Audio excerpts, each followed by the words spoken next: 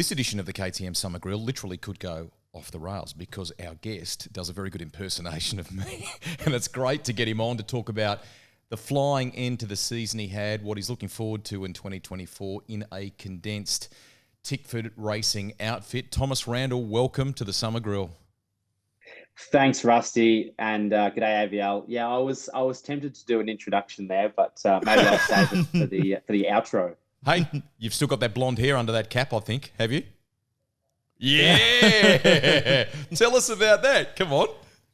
So, look, Tickford's been known for doing some pretty cool social media content. The wizard that is Tom Rattenbury makes some amazing videos, and we did a Tickford hangover style video at the end of last year.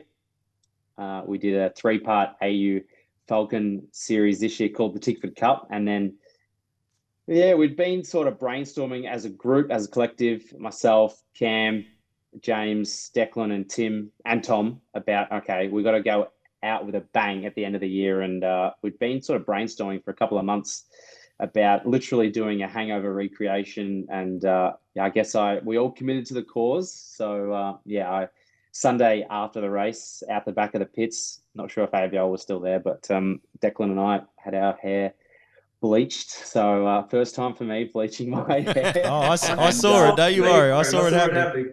Yeah.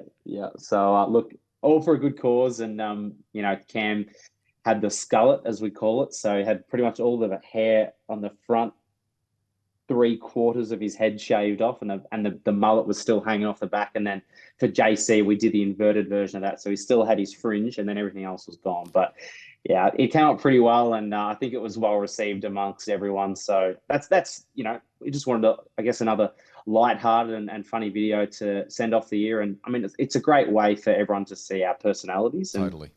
I guess that's part of the sport. Everyone sort of sees you in a serious mode on TV, trying to win races and get pole positions, but there's personalities behind the faces, and that's what we try and showcase. I've literally never seen you in serious mode on the television once in my whole entire life. But was it sort of rock, paper, scissors as to who got the bleach and who got to actually shave their heads? Because it's, I don't know. I actually don't know which one's better or worse. I don't know what you'd be going for. Well, actually, JC said he's never had short hair. So all through his career, he's had, I guess, medium to long hair. There was a period there many years ago where he had quite long hair, but he never had short hair. So, to see that. And Cam's had that mullet, I swear, forever. He sort of has had the corporate look before, but I feel like being sponsored by Monster, the mullet kind of suits him. So to see them both rock up at the gala with full number 2 shaved heads was quite funny. And I guess Declan and I were equally as hilarious with our very much raw bleached hair, very orange and yellow. But I can say I have been to the hairdresser since, and it's now fully, properly blonde, and I'm just going to let it grow out. And I think my dad will be happy to see it go back to dark brown. Great work. Give us a report card on the year that was. We talked in the introduction about the fact that you had a podium there in the Castrol Mustang in Adelaide and so on, and how much, given the big change that the team is about to make back to 2 cars, or going to 2 cars, I should say, how excited you are about 2024. Very excited. I guess to sum up the year, it's definitely been up and down. I know that probably a lot of people say that, but to think literally 12 months ago, there was like one bare chassis, a center section at Tickford this time. And the fact that they were able to build 4, all the guys and girls there, like working public holidays and 16-hour days to build 4 race cars like they have and race them through the year. There's, we had 2 engine fires earlier in the year.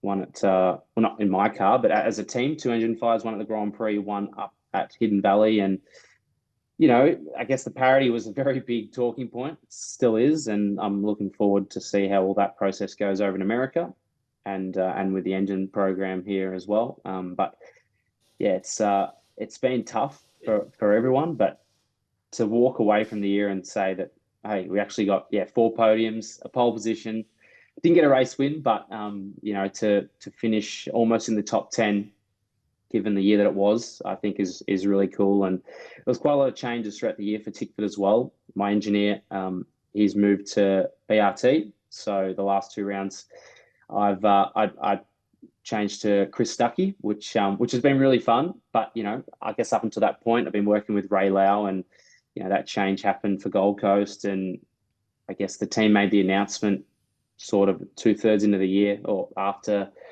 I think, the Bend, or just before the Bend, that the team was going back to 2 cars. So it's quite a big business decision for Tickford. And there's a lot of staff at Tickford Racing, so including the drivers too. I guess a lot was up in the air at the time, and to try and make sure you can put that out of your mind and focus on the job is a really important thing. And yeah, I felt like, I guess, the back end of the year, it was a pretty strong way to finish the season for the Car 55 team. And it's going to be different next year, going back to 2 cars, but I'm pretty excited to see what happens. And I think it's going to be really strong for Tickford.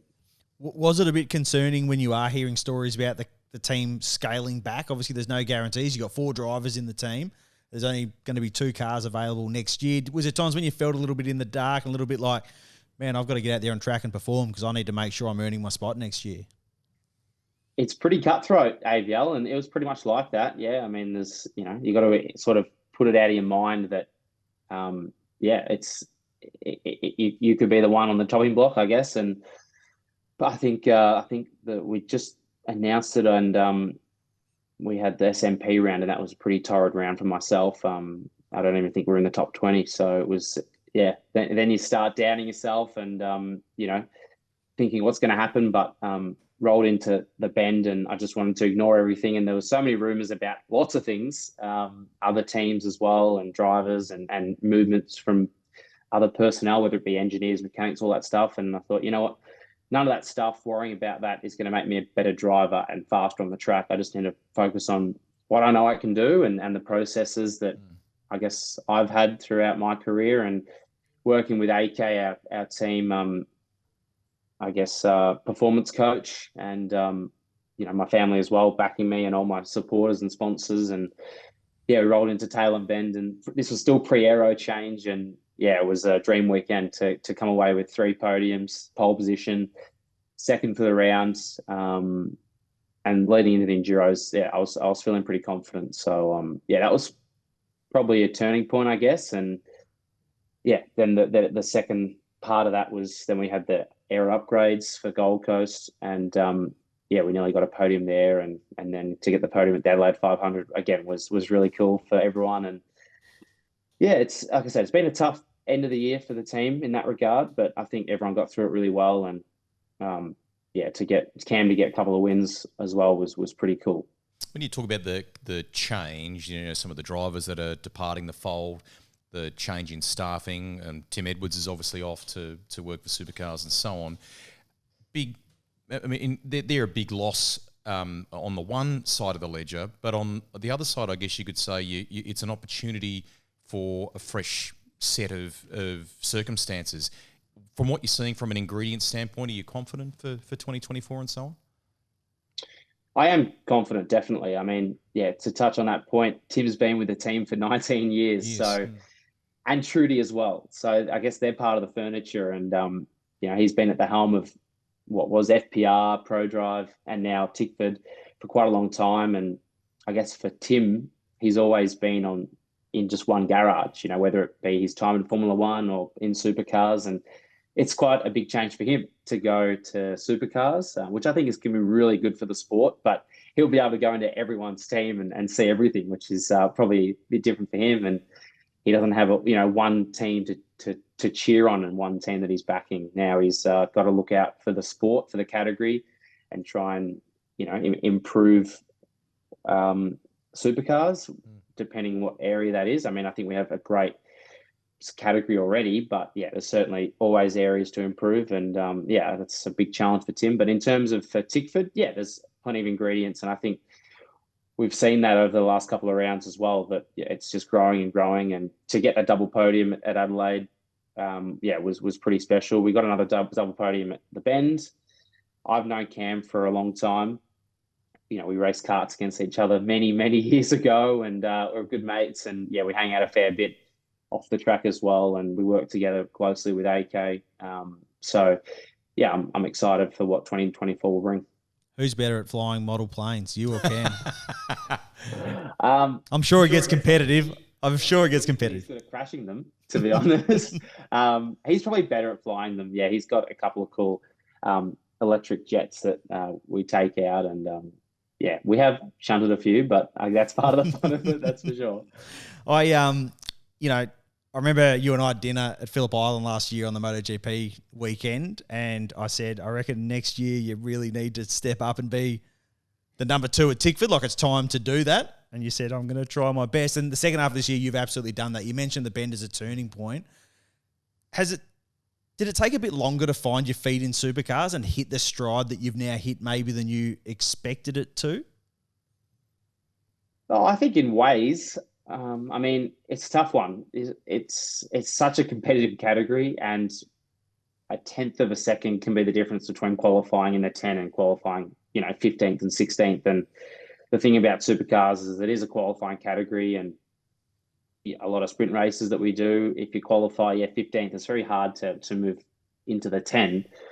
And last year was a big learning year. There was certainly more lows than highs, but I felt like we showed a lot of promise, and a lot of, I guess, cursed things that happened last year.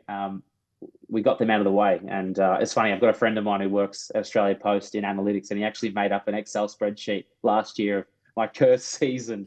And it's amazing to look at all the things that happened that, I guess, prevented from a lot of what should have been. And I mean, I guess that some people say you make your own luck in racing, but I feel like this year we executed a lot more, which is great. At the end of the day, when you finish a race or a race meeting, you want to be able to put your heads together and say, all right, well, I think we executed everything that we could today in the race or over the weekend. And I felt like that was a lot more of a case this year, which it sort of shows that when you can execute well and when you know what you can execute, that's when I think the results come. And when the results come, I feel like it's just validation for all the hard work that goes into it. And yeah, there was a lot of times last year where it was so close to being a good result, and then things didn't go that way. And, like, for example, Adelaide last year, we had so much speed, and I crashed at turn 8, pretty much bent the car like a banana. And then you got to race 2 races and you're sort of hanging around the mid-teens. And yeah, it's a bit frustrating. Whereas this year, we had the speed and we showed that. The second race came off second best with the battle with SVG, but again, I think we showed that the speed's there, and the back half of the season was really strong.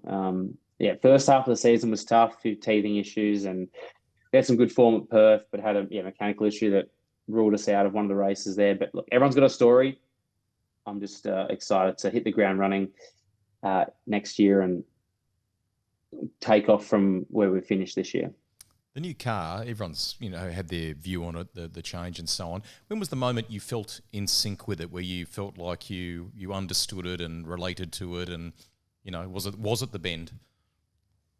I think probably Townsville. The Sunday race is when I sort of everything started clicking, and that qualifying as well, got in the shootout, had a strong race. The Saturday race was really good as well. Just towards the last 5 laps, I blew the tyres off it, but I learned a lot. And I would say that weekend was the turning point.